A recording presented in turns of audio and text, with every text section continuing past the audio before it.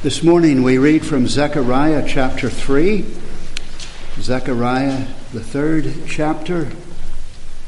Zechariah is one of the books toward the end of the Old Testament. This is the inspired word of our God. Zechariah chapter 3. Then he showed me Joshua the high priest standing before the angel of the Lord, and Satan standing at his right hand to accuse him.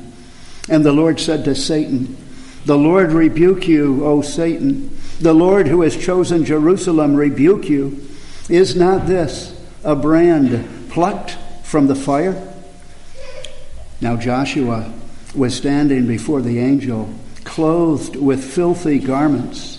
And the angel said to those who were standing before him, "Remove the filthy garments from him."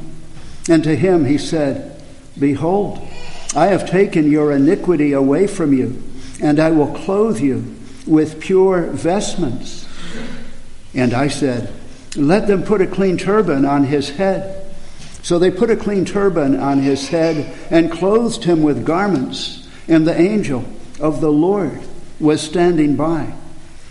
And the angel of the Lord solemnly assured Joshua, "Thus says the Lord of hosts, if you will walk in my ways and keep my charge, then you shall rule my house and have charge of my courts, and I will give you the right of access among those who are standing here. Hear now, O Joshua the high priest, you and your friends who sit before you, for they are men who are a sign. Behold, I will bring my servant, the branch. For behold, on the stone that I have set before Joshua, on a single stone with 7 eyes, I will engrave its inscription, declares the Lord of hosts, and I will remove the iniquity of this land in a single day. In that day, declares the Lord of hosts, every one of you will invite his neighbor to come under his vine and under his fig tree." And will you join me, please, in a prayer asking for illumination on the Word of God? O Holy Spirit of God, you inspired this Word to be written for our instruction, for our edification, for our sanctification, for those who do not know you yet by saving faith, for our justification. So as we turn to your Word, illuminate our hearts and our minds. Give your servant your words to speak. For we pray in the precious name of our Savior and Lord Jesus Christ. Amen. Brothers and sisters in the Lord Jesus, those of you who are familiar with the prophecy of Zechariah probably remember that he had 8 different visions from the Lord. And back in his day, that is how the Lord revealed himself to his people. He often used visions. Just as today, he reveals himself in his word. The vision that we read about in chapter 3 is the 4th vision that Zechariah received from the Lord, and it presents for us a striking picture. It pictures for us first the sinfulness of even the most devout believer. As the passage begins, we see Joshua, the high priest, standing before the angel of the Lord. In the Old Testament, the high priest was the most holy of people. He is the one who offered the sacrifices. He represented the people before God. On the Day of Atonement, once per year, he is the one who went into the most holy place, into the Holy of Holies, and he would sprinkle the blood of the sacrifice on the mercy seat of the Ark of the Covenant. No other person could enter except the high priest, and then only once per year on the Day of Atonement. God also gave specific instructions to the high priest as to how he was to dress, with sacred garments to give him dignity and honor. Exodus 28 verse 2 tells us. And you can read 43 verses of instructions for the high priest on how he was to present himself there in Exodus 28. In that chapter, the Lord described the ephod worn by the high priest as a flowing robe of blue, gold, purple, and scarlet yarn, the work of a skilled craftsman. It was truly a beautiful robe. Exodus 28 also describes the breastplate having braided chains of gold, a place for the Urim and for the Thummim, a turban with a plate of pure gold on which was engraved these words, "Holy to the Lord." Specific instructions were even given concerning the priest's undergarments. They were to extend from the waist to the thigh. The last verse of the 28th chapter of Exodus declares, "This is to be a lasting ordinance for Aaron and for his descendants after him." Yet here in this vision, in Zechariah 3, how is Joshua, the high priest, a descendant of Aaron, dressed? Where is that beautiful ephod? Where is the breastplate and the golden strands? Where is that beautifully crafted turban? Zechariah 3, verse 3. Now Joshua was standing before the angel, clothed with filthy garments. This verse graphically teaches the sinfulness of even the most devout believer. Take Billy Graham, take R.C. Sproul, William Hendrickson, or Louis Berkhoff, or any other Christian leader, contemporary or historic, like Luther, or John Calvin, or John Knox, or biblical examples like Abraham and Moses and David, the apostles as well as the prophets. All of them were sinners, and all of them were unrighteous in and of themselves. Everyone who has ever lived, with the exception of Jesus Christ, is clothed in filthy rags until there is true saving faith in Christ alone. Only then are we clothed in the rich garments of the righteousness of Christ. Consider Isaiah 64, verse 6, written by an esteemed holy prophet of God's choosing. He writes, "All of us have become like one who is unclean, and all our righteous acts are like filthy rags. We all shrivel up like a leaf, and like the wind, our sins sweep us away." As we take the Lord's Supper this morning, as we take that element of bread, and as we drink from the cup, you and I are reminded that we, along with all the other people who have gone before us, have nothing to bring to the Lord except the filthy rags of our unrighteousness and our sinfulness. The second truth that is pictured so graphically for us in this unique vision is Satan's work as an accuser of God's people.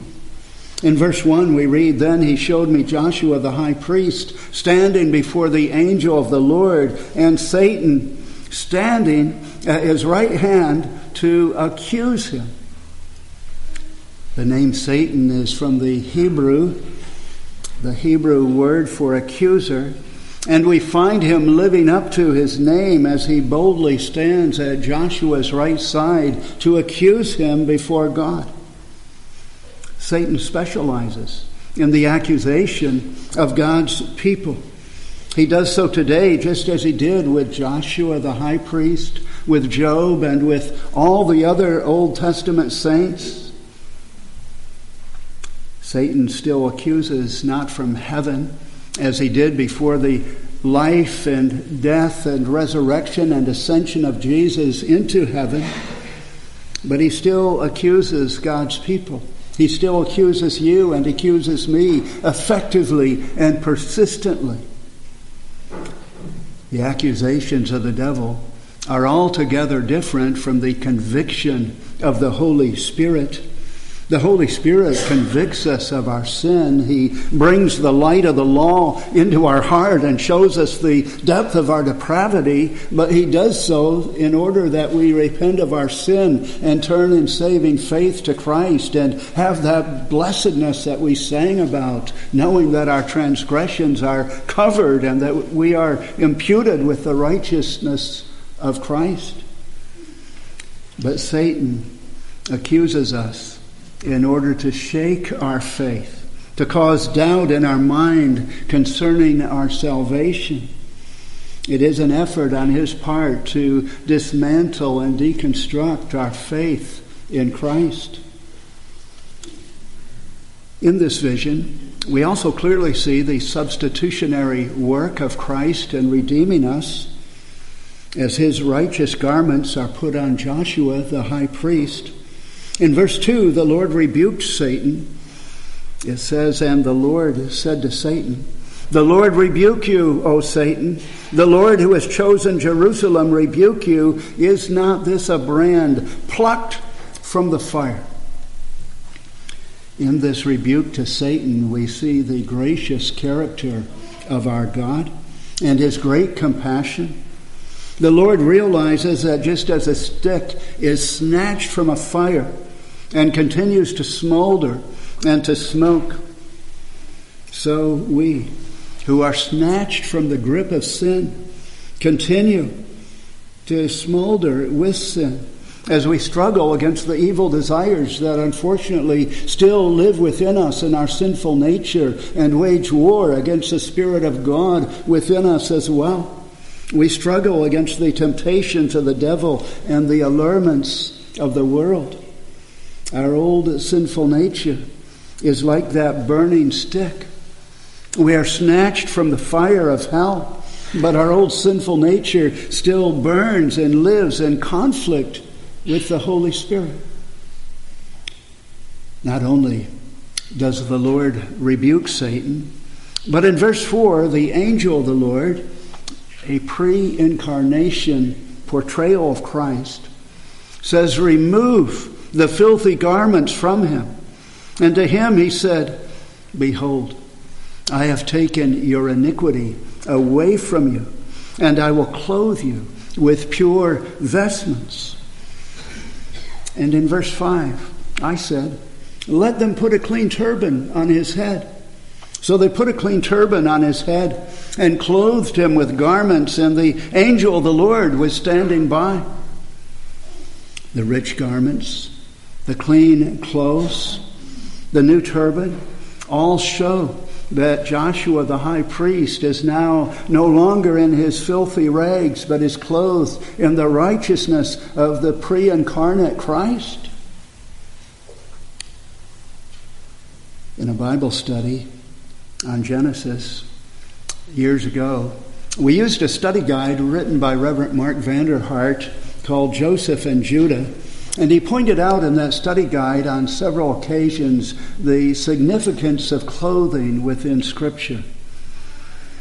In Joseph's coat of many colors, we see a dramatic change as he is sold to the slave traders who brought him to Egypt. We see a prisoner's robe on him, and then finally the robe of royalty as he is raised up as a right-hand man to Pharaoh. Also, Tamar wore clothes that were significant.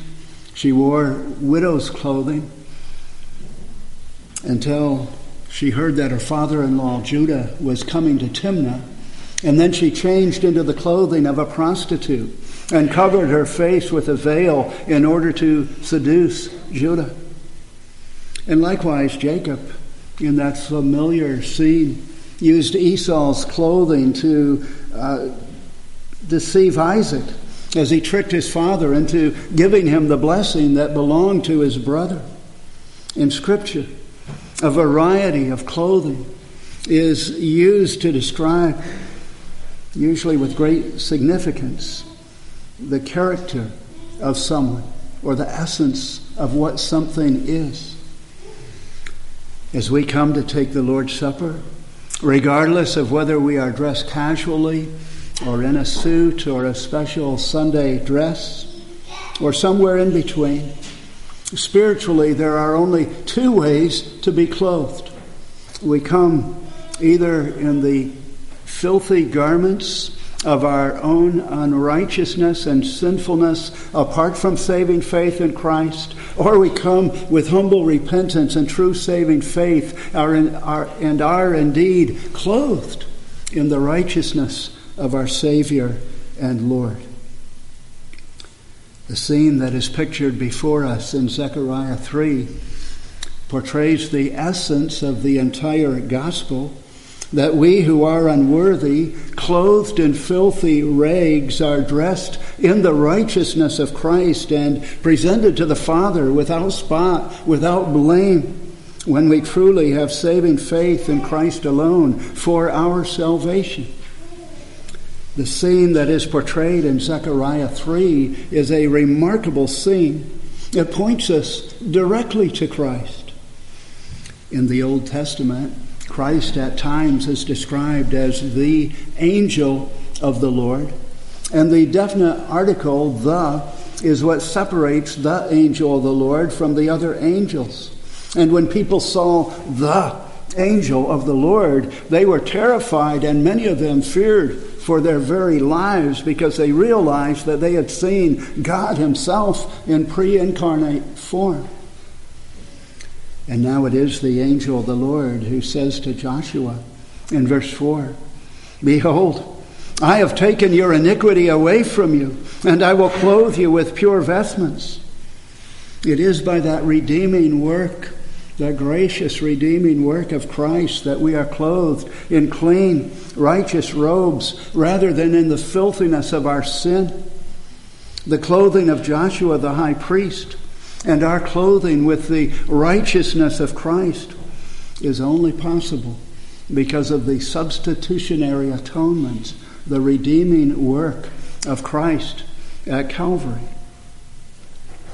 But to clothe us in his righteousness required the supreme sacrifice on the part of Jesus. It required a life of ridicule, persecution, and humiliation. The humiliation, the persecution and trials of Jesus are evident throughout his life, but the humiliation of Jesus especially culminated at the time of his crucifixion. By faith in him alone, we are clothed in his righteousness, but our clothing in his righteousness is a result of him being stripped naked and crucified for our salvation. Do you remember the reason the Roman soldiers cast lots? It was for the seamless undergarment of Jesus Christ. John 19, verse 23 and 24 describe how when the soldiers crucified Jesus, they took his clothes, dividing them into 4 shares, one for each of them, with the seamless undergarment remaining. This garment was seamless, woven in one piece from top to bottom. "Let's not tear it," they said to one another. "Let's cast lots to decide who will get it." This happened that the scripture might be fulfilled, which said, "They divided my garments among them and cast lots for my clothing." So this is what the soldiers did. John 19:24 records. The ESV, which is the superior translation over the NIV, which I quoted with the seamless undergarment, the ESV uses the word tunic, which is a proper translation of the original language. But you might notice that the footnote for tunic says a long garment worn under the cloak next to the skin. In other words, it was like your underwear and like mine. One commentator notes, they, the soldiers, did what was shameful. Yet by means of that shameful deed, God's eternal plan was fulfilled. Hence, We pause in abhorrence and adoration.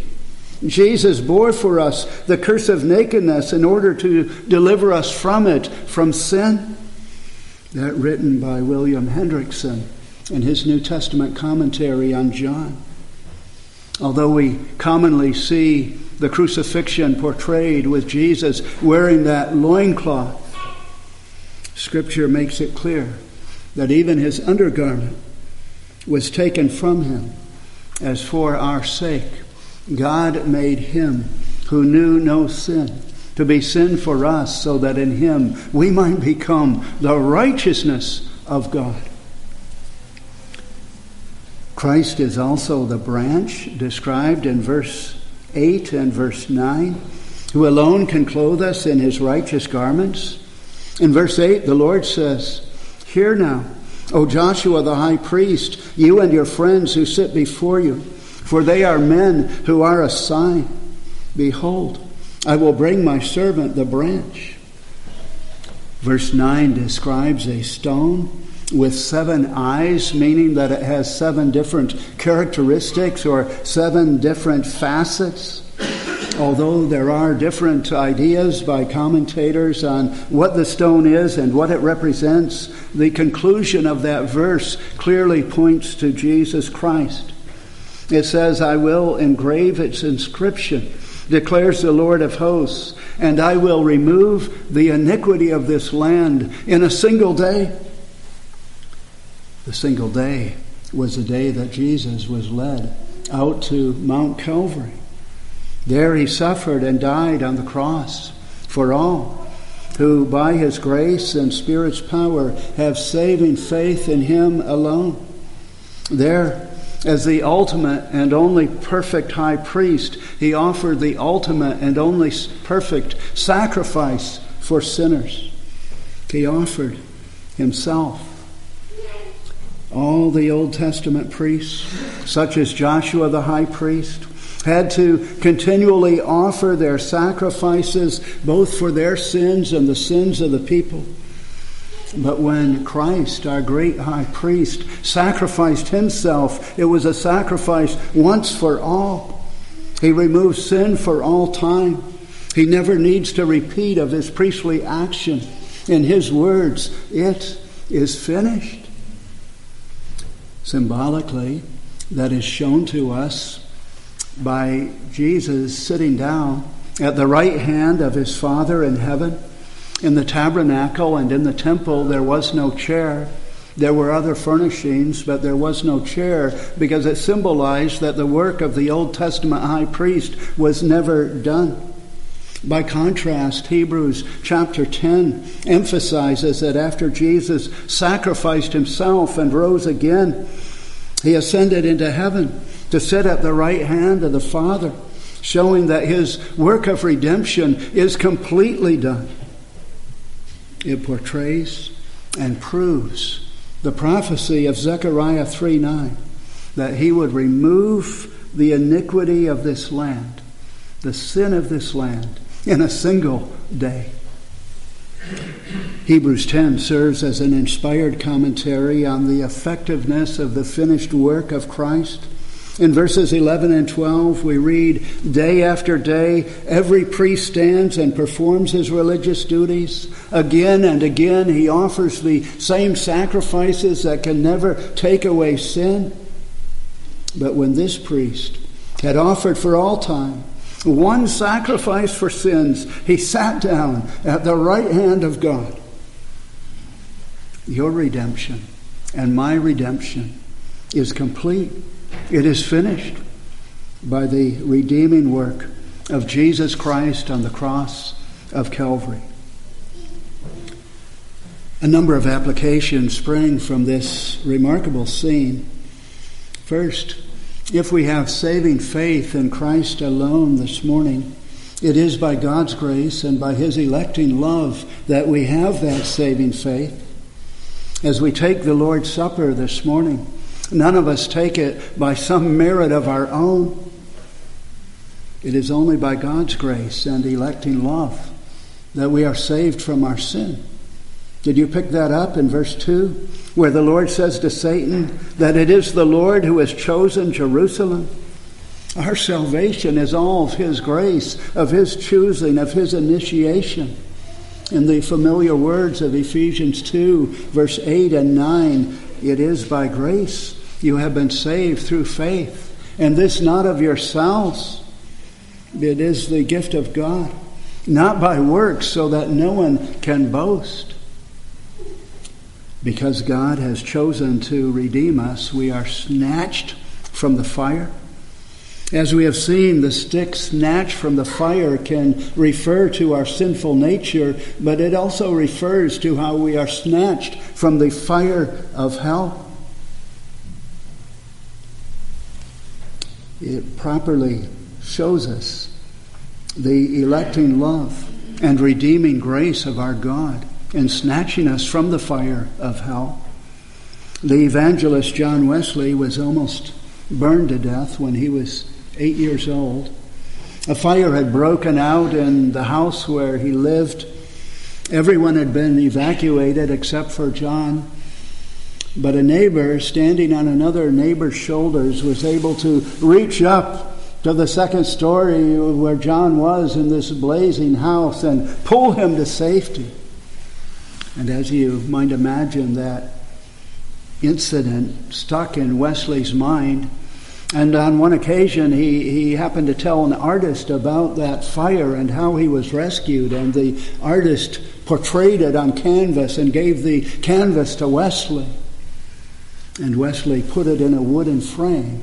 And on the bottom of the frame, he had the words engraved from Zechariah 3:2 in the old King James Version, which reads, "Is not this a brand plucked from the burning?" As we take the Lord's Supper, we are forcefully reminded that by the shed blood of Jesus Christ, by His pierced sacrifice body, we too are brands plucked from the burning by our gracious and merciful, loving Lord. We also see in this passage that if we are clothed in the righteousness of Christ, we must live godly lives. In verses 6 and 7, the angel of the Lord gave this charge to Joshua. And the angel of the Lord solemnly assured Joshua, "Thus says the Lord of hosts, if you will walk in my ways and keep my charge, then you shall rule my house and have charge of my courts, and I will give you the right of access among those who are standing here." Notice that this is not said before Joshua is justified, but afterward. Often the gospel is twisted to make it seem like we have to reach some level of perfection and goodness, and then if we live a good enough life, God will look down in mercy and see how good we have been, and then He will redeem us. But it is impossible for us to cleanse ourselves, to reach some level of goodness acceptable to the Lord apart from Christ. As the Lord said to Jeremiah in Jeremiah 13:23, "Can an Ethiopian change his skin, or a leopard its spots? Neither can you do good who are accustomed to doing evil." Biblically, the cleansing is done first. The cleansing is done by God's grace through the redeeming work of Jesus Christ and His shed blood. Romans 5 verse 6 assures us, "For just at the right time, while we were still powerless, Christ died for the ungodly." And Romans 5 verse 8 adds, "But God demonstrates His own love for us in this, while we were still sinners, while we were still in our filthy rags, Christ died for us." And then, out of gratitude, we are to live lives that are transformed by faith. Romans 1 verse 5 describes the obedience that comes from faith. And whenever we take the Lord's Supper together, we are reminded that we need that obedience that comes from faith. We repent of our sins. We reaffirm our faith in Christ alone for salvation, but also we examine our conscience to see whether we truly desire to leave this building living in obedience to the Word of God to the best of our ability, God enabling us and sanctifying us. That is the obedience that comes from faith, that work of gratitude for what Jesus has done for us. And then a third application. It is only the redeemed who have true security and peace realized through faith in Christ alone. The peace and security of believers is represented in verse 10 by the imagery of the fig tree and the vine. The fig tree and the vine were frequently used in the Old Testament to portray the security and the blessedness of the Israelites. Unbelievers try to give the impression that they have security and peace, and many of them certainly desire it. Yet, as Isaiah 57:20 and 21 puts it, the wicked are like the tossing sea, which cannot rest, whose waves cast up mire and mud. There is no peace, says my God, for the wicked. But we are reminded that our true peace and security comes from saving faith in Christ alone. As Romans 5:1 puts it, since we have been justified by faith, we have peace with God. And when we have that peace with God through saving faith in Christ, then we also have peace with one another. We recognize that we are brothers and sisters in Christ, and we are drawn closer to one another. And we also have peace with our circumstances, even when they are hard. We have a peace that Philippians 4, verse 7, assures us, surpasses, transcends all understanding. Or in the words of Isaiah 26, verse 3, you will keep him in perfect peace, whose mind is steadfast, because he trusts in you. My mother, who was a widow for many years, had no worldly wealth, but she was very well dressed. She bought all her clothes at consignment shops and used clothing stores. And did she ever get good buys? If you saw my mother, you would say, that looks like a wealthy, sophisticated woman from the way she is dressed. But she had nothing. When she retired, she came and lived with my wife, Karen, and I in Philadelphia because she had no means to support herself and live on her own. On the other hand, in our church in Medford, Oregon, we had a man in the church who looked like he was a street person, and he acted like a street person because you would see him on the streets of Medford with a garbage bag, picking up cans and putting them in the garbage bag and bringing them to the Redemption Center, getting a nickel apiece per can. You could have named him the safety pin man because his old flannel shirts were all worn out, and instead of having new buttons on them, he had safety pins, so you would see a line of safety pins. And then when his glasses broke, instead of getting new screws in the earpieces, he had 2 safety pins here as well. Anyone who would guess their monetary value would certainly guess that my mother was wealthy, and the safety pin man, as he could be called, was poor. But when he died, since he had no family, he left everything to the small church there in Medford, Oregon. And the congregation was shocked when they went into his little mobile home. They all wondered how he could afford that trailer on the edge of town. And they went in and they saw the worn-out dresser, and they opened it to see what was there. And there were certificates of savings, checking accounts, mutual funds, gold, silver. The man was so wealthy that the church, which was meeting in a Grange Hall and was small and struggling, was able to buy an existing church building. Anyone who would guess their true monetary value, my mother and the safety pin man, who was a very dear friend of ours, would have been completely fooled. But God is never fooled by how we are dressed. In his view, there are only two ways to be dressed. We are either dressed in the filthy rags of our sin and are under the just and proper eternal judgment of Almighty God, or by God's grace, through saving faith in Christ alone, we are dressed in his righteousness, spotless and without blame. And spiritually speaking, the way we are dressed makes all the difference in this life and all the difference in the life to come.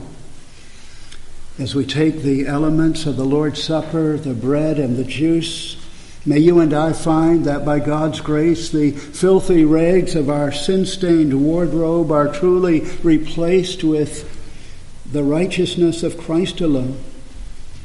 May we be assured that they are replaced with the purest, richest, most wonderful of all garments, the righteousness of him who allowed his body to be pierced and broken for us, and his blood to be shed for the complete forgiveness of all those who have true saving faith in him alone.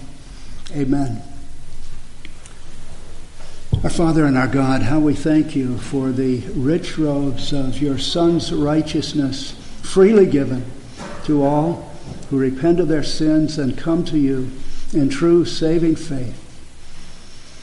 As we remember through the sacrament the greatness of that sacrifice, we ask now for your blessing, and that our lives would always be lives of gratitude for what you have done for us, Lord Jesus.